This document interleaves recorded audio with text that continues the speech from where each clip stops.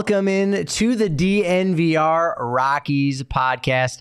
I am your host, Patrick Lyons, and joining me today, we got a cavalcade of stars covering the League Championship Series from all across this wonderful continent, covered MLB. But today, right off the bat, we've got, for her first appearance, Renee Washington from PHLY Phillies. Renee, what's going on? Hey, I'm happy to be here, and I'm glad that we can make this happen. Everything's going great. It's game one today, so it's a high in the city right now. Yes, for anyone that doesn't know, our family here at All City has gotten a little bit bigger. We're in Philly and PHLY Phillies. I mean, everyone's paying attention to y'all, as well as PHNX Diamondbacks. You're getting off to the jump start, and immediately it's been the postseason, and it just feels like everyone right now is most excited about the Phillies in so many ways. And I think a lot of that just has to do with the vibes at Citizens Bank Park right now. Oh, without a doubt. I mean, Citizens Bank Park is always an X factor, and I've been down for many games. There's nothing like a postseason game at Citizens Bank Park.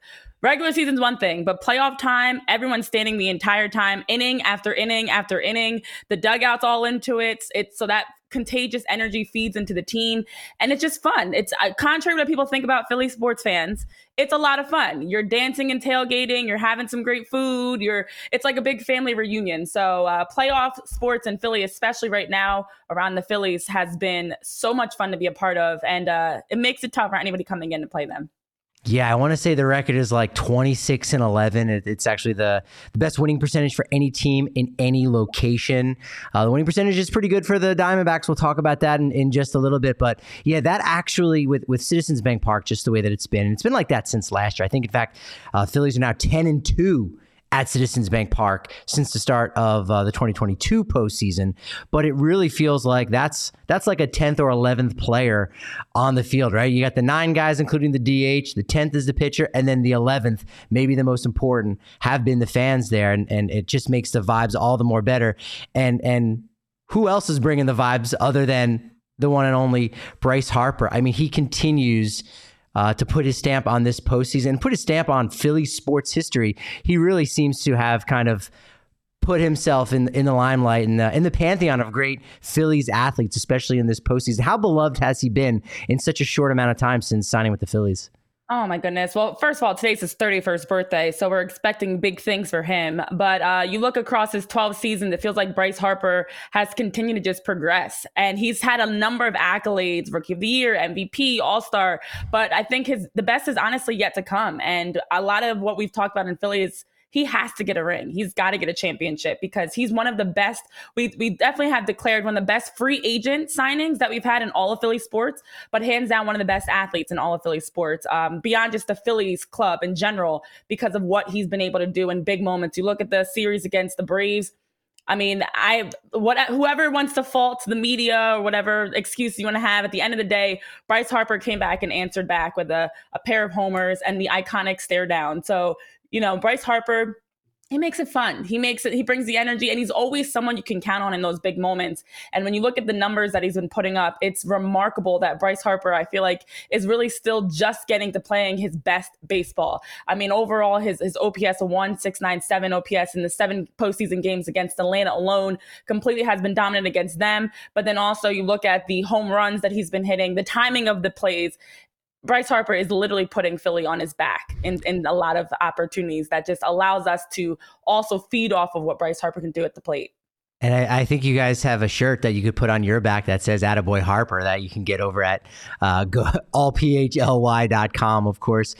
Check that out. You talk about guys, being clutch right here in the postseason and doing big things. Zac Wheeler has to be another one of those guys. And you talk about great, free agent signings.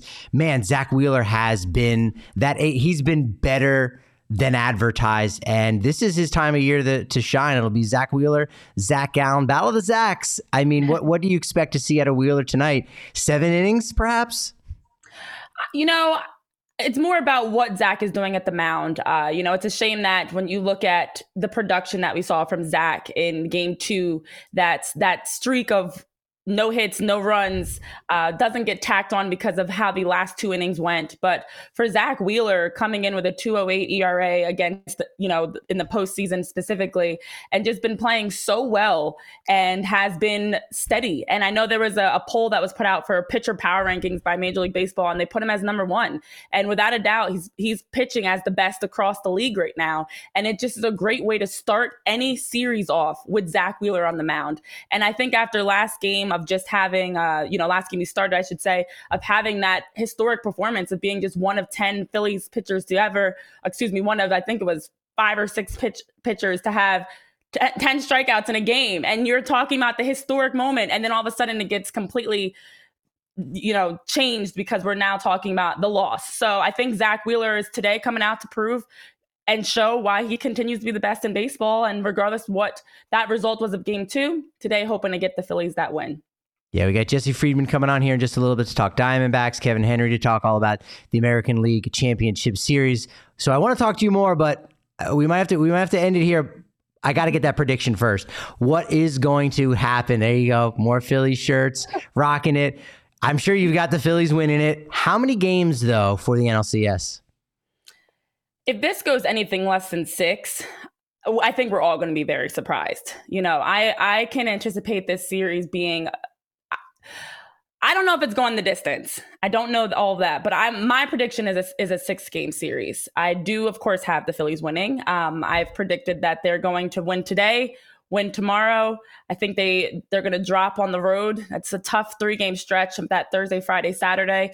But I still feel, I don't know which of those games might be a loss, but I think they're gonna close it out in 6 at the very least. Honestly, the Diamondbacks are a talented team. I know you and Jesse will get into it, and we're very aware of the fact that they're coming into this playing with no pressure.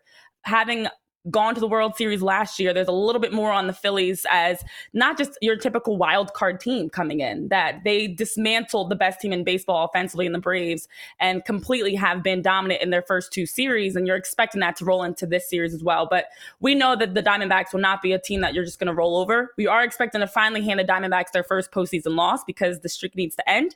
But I think they're going to win in 6 is my prediction, including a victory tonight. Man, you're going to have it all covered over on Twitter at PHLY_Phillies. You're also on Twitter at Renee P. Wash. Renee, thanks so much. What do you think? Are you going to come back? We want you back, but I mean, are we up to your level? Yeah, listen, we're going to have plenty of games left, knock on wood. So plenty of opportunities to talk about the Phillies rolling through the NLCS and into the World Series. So we'll make this happen again for sure. And vice versa, of course. There you go. Absolutely. Yeah, if you ever want to talk about Rockies in Philadelphia, I'm your guy. So is Susie. Susie's your gal for sure. Yes. Renee, thank you so much. Have fun in the series. Thank you. Man, if you want to have fun at any party or any event, make sure you're getting some Breckenridge Distillery, official bourbon of the Denver Broncos, widely known for their blended bourbon whiskey, a high rye mash, American style whiskey right now. Hashtag Broncos Bourbon, 2 tickets to the Breckenridge Bourbon Whiskey Suite for the Broncos Chargers game at the end of the year. Take a photo of yourself with your favorite Broncos photo that you've got. Share it on Instagram, Facebook. Use hashtag Broncos Bourbon. You got a good chance to win that bad boy. They're at all of our DNVR watch parties as well as Broncos tailgates. You can also check out their Ricky Seltzers. They're amazing. They're available in all 50 states. Breckenridge Distillery, après, anywhere. And Bet365, look, they don't do ordinary, not at all. They believe every sport should be epic. So see for yourself when you sign up today, because you'll get $365 in bonus bets when you bet just $1. We got DNVR custom bets on top of that. It's super easy. All you got to do is download the app, deposit $10, and claim your $365 in bonus bets as soon as you place a bet for $1. Download the Bet365 app and use code DNVR365 when you sign up. Whatever the sport, whatever the moment, it's never ordinary. At Bet365, must be 21 or older and physically located in Colorado. Please gamble responsibly. If you or someone you know has a gambling problem and wants help, call or text 1-800-GAMBLER. Jesse Friedman calling from, I believe you're in a condo above a Wawa somewhere in Philadelphia. Is that correct? That is accurate. How was workout day yesterday? So for anyone that doesn't know, I mean, I've been down here in Phoenix for a little bit, helping out the Diamondbacks coverage, fire off those predictions for the NLCS, ALCS if you're with us in the chat live on DVR Sports channel on YouTube. I haven't had a good time doing that. You're out in Philly, so you're probably right down the street from Renee. What was workout day like yesterday, and how are the vibes in and around the city? I'm sure everyone's buzzing about the Phillies, similarly to how they're buzzing about the Diamondbacks here in town in Phoenix. It's cold, Patrick. That's the first thing I'm going to say. All right. This Arizonan, I know I lived in Seattle not that long ago. But yeah, my phone was trying to tell me that it was like 54 degrees or something at the end of the workout day yesterday when all of us reporters left. But I don't believe it for a second. It definitely felt like it was, I don't know, like mid 40s or something. But yeah, I mean, that just is kind of part of the territory of postseason baseball, right? It's almost supposed to be cold outside. That's kind of, one of the hallmarks of playoff baseball is everyone wearing their big jackets and whatnot in the stands. But yeah, I mean, sort of a typical workout day, kind of what we've gotten used to seeing here over the last couple weeks in some of these other series. Everyone's on the field taking BP and taking ground balls and doing their thing. We got to talk with a few members of the Diamondbacks team, as well as manager Torey Lovullo, as well as general manager Mike Hazen. So there were a lot of interesting moments, a lot of interesting things that were said. Zac Gallen wore a Michael Jordan Tar Heels jersey into the press interview room, which was kind of a fun moment. He was asked about Michael Jordan and the impact that he's had on his career and how he looks out on things moving forward. So yeah, just a lot of fun conversations, and of course a lot of anticipation heading into game one tonight.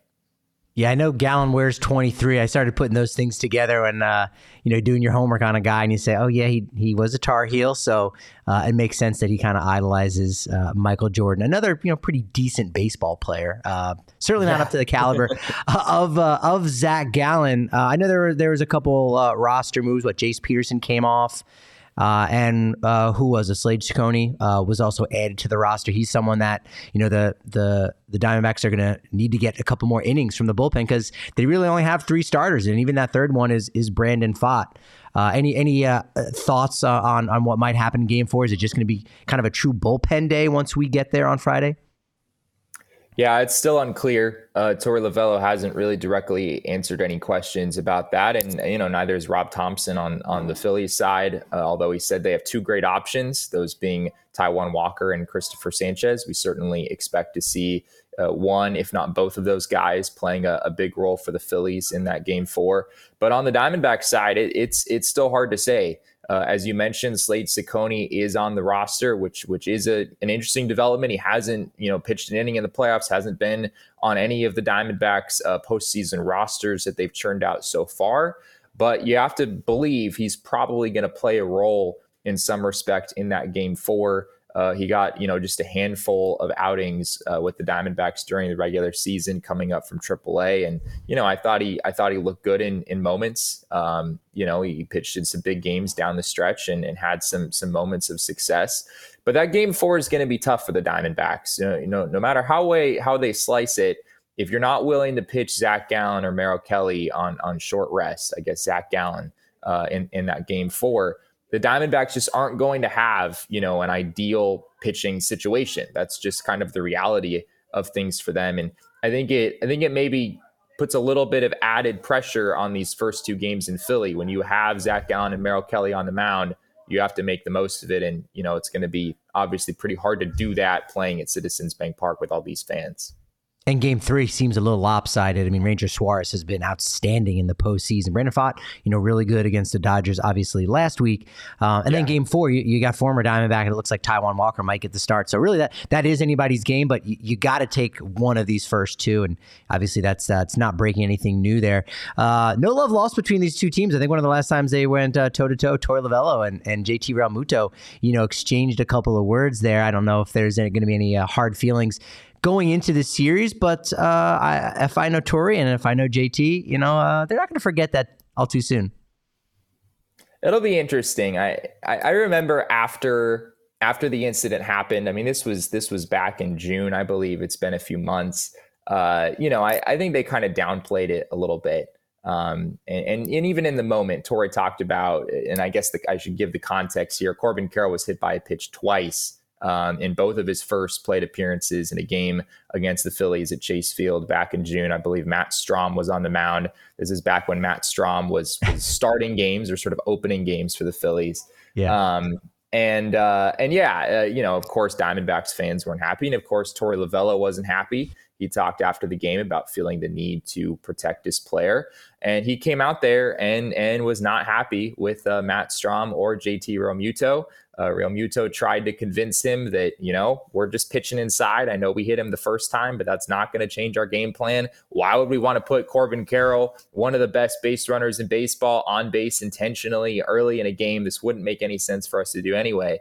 Torey Lovullo said he told JT Realmuto on the field, I would do the same thing if this were you. Like if you were on my team and you were at the plate and you'd been hit twice early in the game, I would have the exact same reaction for you. So I think those two kind of came to an understanding about the situation. I don't think there's really any level of disrespect. So I think of that as sort of a non-issue going into this series. I know the theme for the Diamondbacks has been somebody new each game stepping up and being that player of the game, being the king snake, as a good friend of mine likes to call the best player of the game over there in the PHNX Diamondbacks channel. But have you pinpointed anybody that the series maybe is a make or break if this guy can maybe have a big series or maybe if they have a really bad series, it's all going to fall apart from the Diamondbacks? I don't think there's any one guy, there's too many different ways to win a playoff series, and the Diamondbacks have had a variety of contributors in their first two series. But I think there are a couple of things we can say for sure. If Zac Gallen and Merrill Kelly do not pitch well in the series, the Diamondbacks are not going to win this series, right? You at least need to get, maybe in four starts, there's one clunker in there or something. But you need these two guys to be at the top of their game in order for the Diamondbacks to really have a shot here. I think Gallen and Kelly are a big reason why some people really feel like the Diamondbacks have a chance in this series, even though, the Phillies have so much firepower on offense compared to what the Diamondbacks have. But Zac Gallen and Merrill Kelly, they're just as good, or at least in the regular season, they were just as good, if not better, than, Zach Wheeler and Aaron Nola. And if they're able to continue to be those guys going into this series, the Diamondbacks, they should at least have a chance. Got a prediction for how this is going to end up playing out? Oh gosh, of course you had to ask me this. Don't worry, no one from Phoenix is watching right now. Don't worry. I think that on paper the Phillies are the better team, right? The Phillies won 90 games, the D-backs 184. I wrote a breakdown over at gophnx.com of, comparing the Phillies and D-backs on offense, starting pitching, relief pitching. Look, the Phillies have the advantage, not necessarily a huge advantage, but an advantage in just about every area of the game. I think defense is the one thing that the Diamondbacks are clearly better at than this Phillies team. But even then, without Kyle Schwarber playing left field anymore, the Phillies defense, I don't think is quite as bad as some of the defensive metrics would say. So the Phillies are the better team on paper, as we've seen in the playoffs. That doesn't mean that the Diamondbacks can't win a series, because the Brewers were the better team on paper in the wild card round, right? The Dodgers were the better team on paper in the NLDS. The Diamondbacks ran through both of those teams. So anything can happen, but I think I have to stick by the book here and pick the Phillies to win this one. And I guess we'll say 6 games. Elizabeth saying Diamondbacks are going to win, and yes, no one from Phoenix is watching, so don't worry about that. Well, Jesse, stay warm, bundle up. I imagine you may have to go get some kind of goose down jacket to keep warm out there in the press box. I need a beanie. That's what I always forget. Go to Wawa. Get a Wawa beanie. That'll really ingratiate yourself with the local media and fans and whatnot. Jesse, thanks so much. Wawa's a gas station, right? You telling me they sell beanies? Is that how this works? They sell a little bit of everything. Yes, they have merch. I don't know if they sell them at the convenience store section. You can get them online. I don't know. I should probably own more Wawa clothing than I currently do, because I love me some Wawa. You got to check it out. Check it out for yourself. It's no Circle K. I'll say that. It's no Circle K. Few things are, Patrick. Few things are. Yeah, check out his work at Jesse N. Friedman on Twitter, and go over to gophnx.com. Check out that preview, see how Jesse broke it down and what's going to happen with this Phillies Diamondbacks matchup. Jesse, have a good time tonight. Stay warm. All right, will do. Thanks.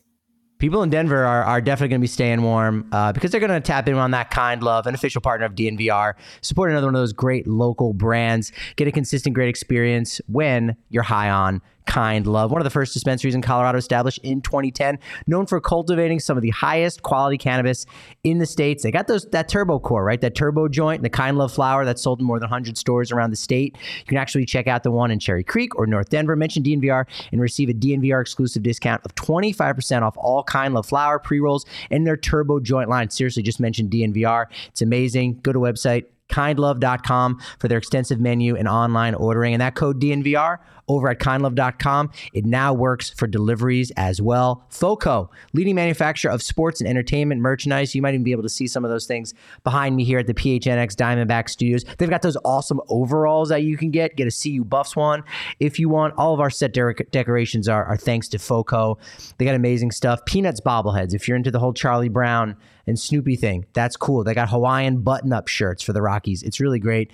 FOCO's got your back for all Colorado sports. So make sure that you help them out. Support them because that supports us. Use the link in the description. For all non-presale items, use promo code DNVR for 10% off. All right, I'm talking Colorado. Who better than my best man, my best guy in the Colorado Rockies press box at Coors Field. I haven't seen you since we were in Chicago together covering the Cubs. Seriously. I mean, we had to go to Chicago to see each other. It's not right on so many levels, brother. It's not. It's not. I want to talk plenty about the League Championship Series, but obviously, to be true to what this show is about, there's some news for the Colorado Rockies. I'm sure you saw there at DNVR_Rockies on Twitter. 31st anniversary of the groundbreaking of Coors Field. Construction started on this date in 1992. Just a $300 million. That's it to build the stadium on the corner of 20th and Blake, and seems like it was actually quite a bargain, don't you think? I think it was. And you consider how that changed Lodo. It changed downtown Denver. I mean, everything that's gone on and what Coors Field has become, and Rockies fans will roll their eyes about it being a destination ballpark because of all that Dodger blue and Giants orange that always comes in. But absolutely, a shot in the arm that Coors Field has been through the years for downtown Denver. Absolutely. Kudos to that investment in a big way. And I think it's changed the game, too, in sports in general, because Camden Yard was built, and then everyone said, oh, yeah, we want one of these like old-fashioned ballparks.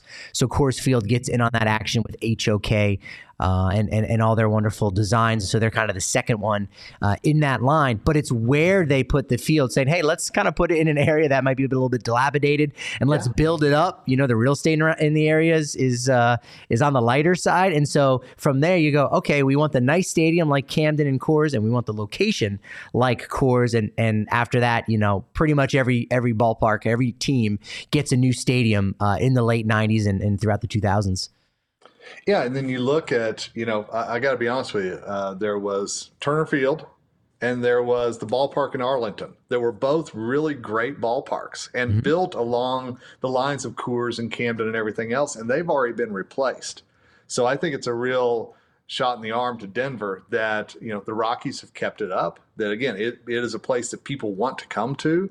What is built around it, it's somewhere that, downtown Denver in that area on game day, man, it's vibrant, it's thriving. And you and I both know whenever we leave at midnight, there's still plenty of bars bumping, no matter what day it is. For sure. Arizona Fall League still going strong. So is Sterling Thompson, still raking .484 batting average so far through the first 2 weeks, third in the AFL, 1352 OPS, fourth in the AFL, 4 doubles, 2 triples, 7 RBI, and more walks, 10, that's second in all of the Arizona Fall League, then strikeouts. So he's putting the ball in play. He's not swinging and missing. He's looking like a guy that, it could be kind of a long shot, but it's still worth discussing. He might even be on the opening day roster. It's a possibility. Absolutely. We saw that the Rockies have already made some roster moves. We know that influx of youth is what they want, is what they're kind of counting on. And you look at, I'm just going to say it. I know we're not talking about it yet, but Evan Carter and the difference that he's made for the Rangers, a young guy really stepping up. The Rockies, I know, have visions of that someday being a Veen or a Romo or a Sterling Thompson even. It's very possible. Very possible. Benny Montgomery had himself a really good week. Still waiting for his first extra base hit. He's got 5 stolen bases in 6 attempts. Case Williams looking really good in his 2 starts. 6 scoreless innings, 2 hits, 2 walks, 7 strikeouts. Major improvement for what he was able to do this year in Hartford. I think that was a bit of a disappointment. A guy who did get a major league invite, had an ERA just north of 7 in kind of more of a pitcher's league there in a Double-A Eastern League, but did throw over 100 innings, was only one of 7 Rockies prospects to do that, and really only one of 5 that's like a true prospect, under the age of 26. So I think he could have that opportunity to start at some point with the Rockies, maybe late in the year. He's December of 2024 is when he needs to be added to the 40-man roster, or else he'll be exposed on the 40-man. And so we've seen Rockies do that, with a guy like Ryan Feltner in 2021. Hey, let's put you on the 40-man a little bit early. Let's have you get some opportunities at the big league level, see what you can do, and kind of help, boost that stock of yours, boost some of that, give you some motivation a little bit. And so I think there's a chance that we could see Case at Coors, the hometown boy, at some point next year. I think it's a very real possibility. And while we talk about Sterling and we're keeping our eyes on the hitters and everything else, I mean, that's the one guy I'm really watching in Arizona Fall League, because I think you're right. We know what's going on with the Rockies pitching situation. And so every little positive, like what he's doing right now in Arizona, that just multiplies, I think, heading into the offseason, and gives the Rockies some additional options, especially seeing what he can do at spring training, because he will very likely be there. Yeah. Alec Barger, the reliever, acquired from Atlanta in that Brad Hand swap. 4 innings pitched, only gave up 1 run. 5 strikeouts, no walks. Again, he's missing bats. He's staying in the strike zone. Was erratic in 2023 throughout the season with Atlanta and Colorado. So, maybe there's some changes. Maybe there's some tweaks. Again, that's why the Arizona Fall League is such a finishing school. And we know Rockies are going to need those arms. I'm working on an article now about the Rockies trading from some of their depth. And you say, do they have bullpen depth? Maybe not, but they got a lot of young guys that have a lot of value that aren't even arbitration eligible yet. And if you have someone like an Alec Barger and several others, Gavin Holloway, I think, is ready to step up and have a bigger year next year, be counted on, for 5 of the 6 months of the season, then maybe you can trade one of those younger relief arms. Yeah. Think back to last spring, whenever they did sign Pierce Johnson, Brad Hand, Brent Suter, all these guys who were 1-year deals. And, you thought they could be trade chips eventually. Should the season go south, these are guys who might be wanted. And we saw what Pierce did in Atlanta. I know you wrote about that. I'm telling you, it was fantastic to see him and what he did. But it's absolutely something that I think the way that the Rockies did – sorry, live there. Sorry about that. But I think what the Rockies did at the trade deadline by flipping and getting some of these younger arms into the system, I think that was a real good move by Bill Schmidt that maybe hasn't exactly gotten all the love that it should. Yeah, no, you need the depth, and one of the reasons you're forced to do it is because you didn't make those trades in 2021 and 2022, which I think puts them behind schedule a little bit. I think. Not enough maybe was made of comments that Bill Schmidt made during the winter meetings of we're about a year or so behind the Diamondbacks. And obviously the Diamondbacks run this postseason kind of changes that narrative a little bit for an 84-win team. But even still, you go are you a year or so behind? And it might be a little bit more than that. It might be more like 2026. So it might be 2 years behind them. And I think, again, a lot of that had to do with the inactivity at the trade deadline the last 2 years before you got to this one, and they did what they were supposed to do. Absolutely. And I think everybody's watching the Diamondbacks right now, and they're saying, are the Rockies on that same trajectory, what you just said? And I've seen our friend Patrick Saunders talk about that. I've seen lots of our friends in the press box who brought this up is, can the Rockies duplicate what the Diamondbacks did?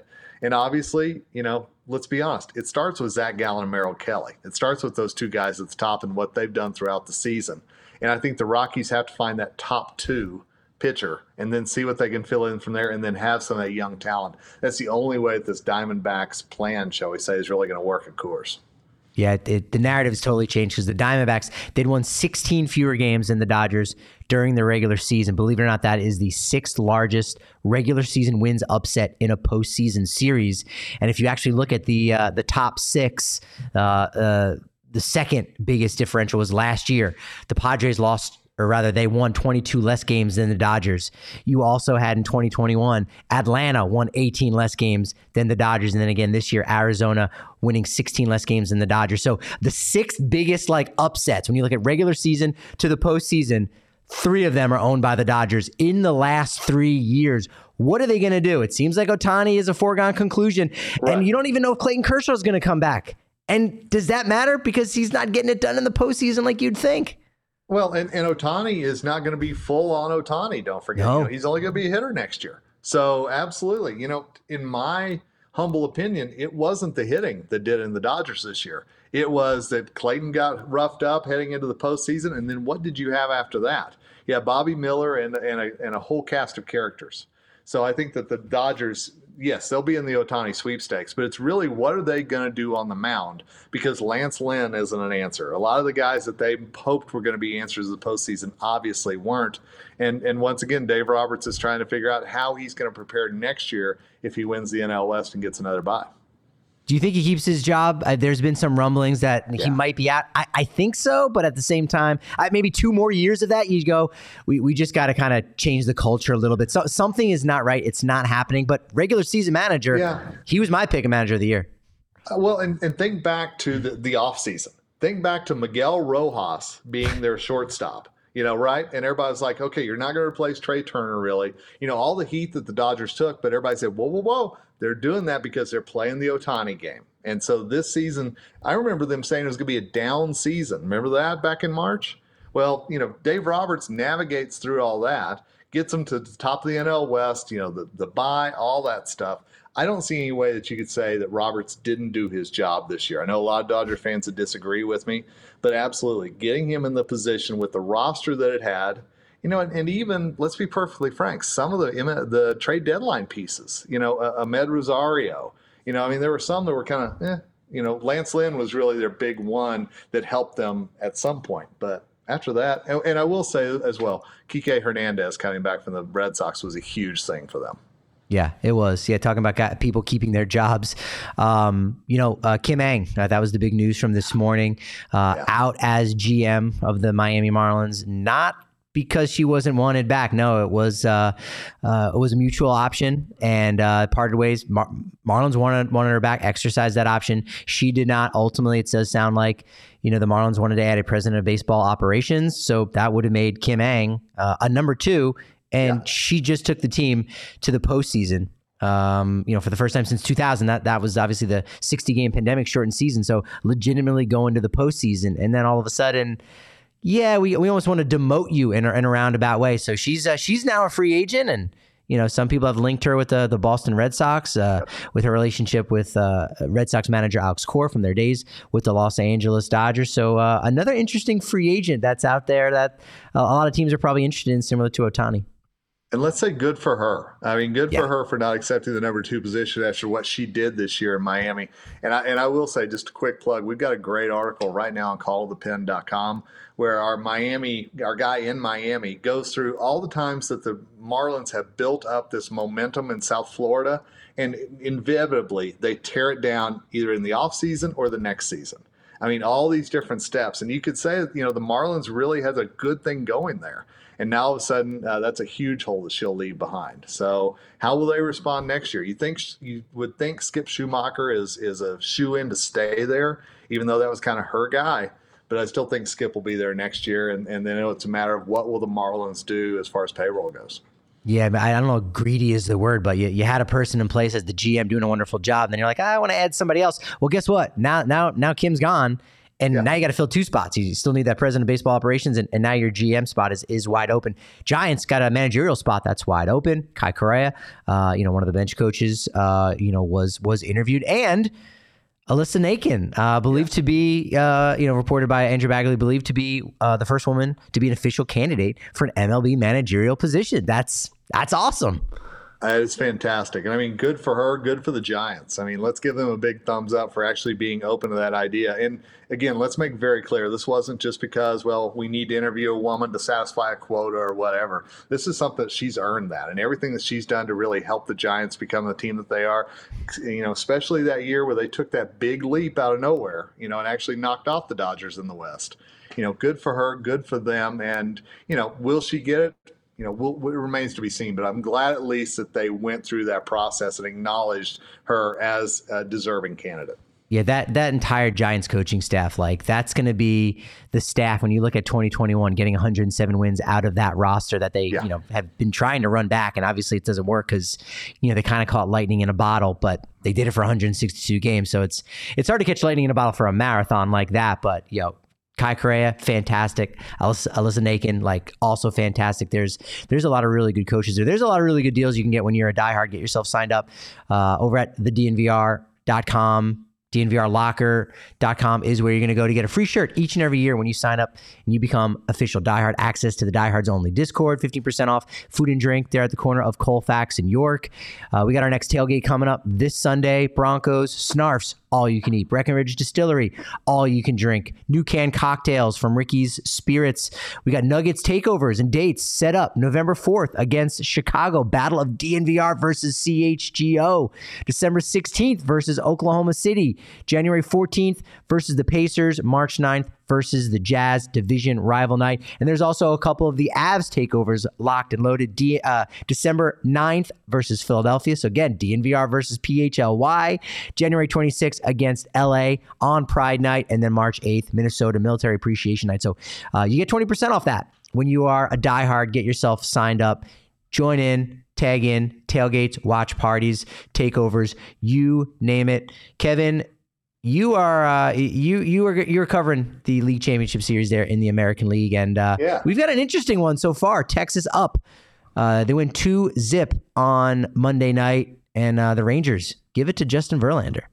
And how about Jordan Montgomery and the impact that he is making on whoever he's going to be with next year? He is earning some coin right now with the way that he's been pitching in the postseason. So, maybe a little bit of a surprise to see the Rangers come out against Justin Verlander, but you also remember last year, Seattle took Justin Verlander deep a couple of times and had him on the ropes where the Astros came back with Yordan Alvarez.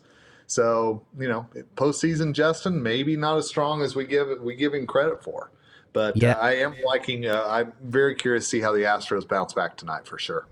Verlander making his 14th Game 1 start, 36th career postseason start, trails only Andy Pettitte, who has 44. So he's got a way to go until he possibly ties or breaks the Yankee and Astros record there. Andy Pettitte, of course.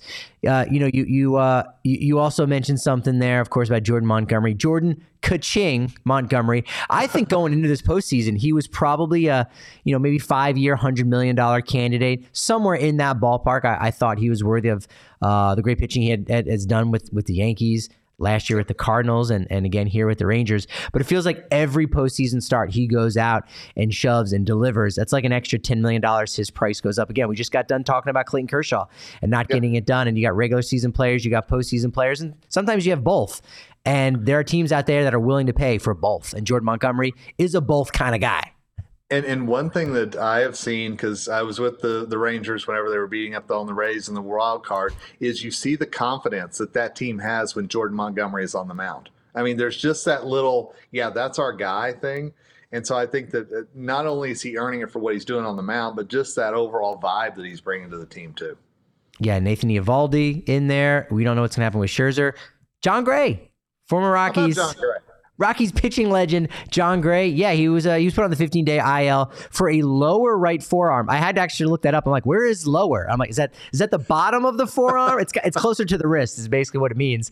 But yeah, went on the 15-day IL right at the end of the season, so he wasn't really eligible to come off that until now. So that'll be interesting to see what he's able to do. So Rangers get that momentum, and who's been more momentous this postseason than 21-year-old Evan Carter making some really great plays defensively last night. In fact, making kind of the big play. Now, the Rangers were already up 2-0 at that point, but makes that play in left field. First time playing at Minute Maid Park, too. Keep that in mind.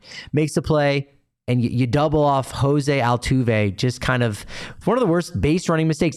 It's not egregious where you look at it and go, what is he doing? Because you have to go back and watch the replay to know that he didn't touch up again at second base. Right. But frankly, one of the worst postseason base running performances I think we've seen in quite some time. And if you watched whenever that play was first going on, Marcus Semien was all over that, like immediately. And so I thought that was really heads up on his part to point that out. But yeah, Minute Maid Park and all those little nooks and crannies and everything else. I mean, Evan Carter looked like he'd played there 1,000 games. So, and I go back to, again, Tampa Bay. He makes that diving catch out in left field. I mean, the guy's done everything for the Rangers this postseason. Been really cool to see. And scores that first run on what's ultimately just a hard hit ball to first base. Jose Abreu can't hold on to it. As it trickles away, he takes a double on a play that above average defensive first baseman might make. It's an out, and he's standing on second base with what's credited as a double. Base hit right after that. Boom. They go up with a 1-0 lead. The Rangers do. And then they get a solo home run from Leody Taveras, cousin of Willie Taveras, Rockies legend. There it is. We're celebrating on 2007, because right around now is the time. I think it was maybe Saturday was the big 16th anniversary of winning Game 4 and sweeping the Diamondbacks there. So Willie Taveras, of course, deserves to get a shout out. Rangers, they got the home field advantage now, obviously winning Game 1 and having 3 more still at home for Games 3, 4, and 5 back in Arlington. Yeah, tonight I think it's a really pivotal game. You hate to say that for the Astros, but I also look back to how many times have we counted out the Astros already this season. Jose Abreu's not working out, and all these different things. And I will say, I think they're the defending world champs for a reason, and I absolutely think they come back tonight, and then that's going to make Game 3 a really pivotal one in Texas on Wednesday night. And Astros lost Game 1 of the World Series last year, and didn't have any issue with that. I love the obviously the major storyline with Bruce Bochy and Dusty Baker facing one another. Here's a fun fact too that I love fun facts. I love names too. Also, yes, I've heard this. I have. Yes, I wrote down his real name is Evan Jason Carter, but I think we need to call him Evan freaking Carter at this point. Oh, absolutely. But Bochy and Dusty Baker, they faced each other 204 times in the regular season. Number 1 for managers facing off is Dusty Baker and Tony La Russa at 215. But number 2, Bruce Bochy and Bud Black, 210 times. That's it. So again, we're always tying it back to the Colorado Rockies. Legally speaking, I gotta talk about the Rockies every 5 minutes at least. Well, and you and I both know that Bochy and Baker are 2 guys that Buddy cannot talk highly enough about. I mean, he loves both those guys, respects both those guys. And hey, for the Bochy effect and what it's done in Texas this year, yes, Jordan Montgomery, Max Scherzer coming over at the trade deadline, Evan Carter being a superstar, all that stuff. You don't get there without Bruce Bochy being that steady hand throughout the postseason, especially that last week when they literally flubbed up the AL West title. So good for them for flushing it, and good for him for keeping them on that straight and narrow path. Yeah, it really seemed like Bochy pushed all the right buttons and helped win in the division series against a better Orioles team on paper. But again, Brandon Hyde, first postseason as the manager there, obviously suffers from that inexperience. Perhaps this is only the second postseason matchup of 2 managers who had 2,000 wins going into the series. Tony La Russa for the Cardinals against Joe Torre for the Dodgers. Remember, he was a manager for the Dodgers for a little bit? Yeah. Back in the 2009 NLDS. So again, I mean, no edge there between Baker and Bruce Bochy. So this is going to be fun to watch, the Battle of Texas. I think whoever wins, is more than worthy of going to the World Series and representing the American League. And it's a rivalry, man. I mean, this is something that has really kind of taken on its life of its own. The AL West has turned a little nasty in the last few years, between Seattle, Texas, and Houston all not liking each other. So, yeah, I'm very anxious to see the atmosphere Wednesday night and see how crazy it is. Yeah, I was watching the game last night. I wasn't sure if it was nasty or not, but then when Post Malone told me how important it was on the pregame package, I was like, oh, okay. If Post Malone is saying listen. Hello, yeah. Now it's got to be, yes, yeah. Kevin, I know you're going to be in Arlington and in Texas, covering Game 3, 4, and 5. Asterisk. Yep. So go ahead and plug away. And actually, first tell me who do you think is going to win this series? And did last night's victory for the Rangers change your mind at all? It still didn't. I mean, as much as the Bruce Bochy effect is having, I still think the Astros find a way to pull this out. I think you look back to that last time that they went into Arlington, and I think they outscored them. I think it was like 43-6 or something like that in the 3 games. I mean, it was a butt kicking. So I do think that the Astros find a way to win this series. I do think that their experience in the postseason pays off.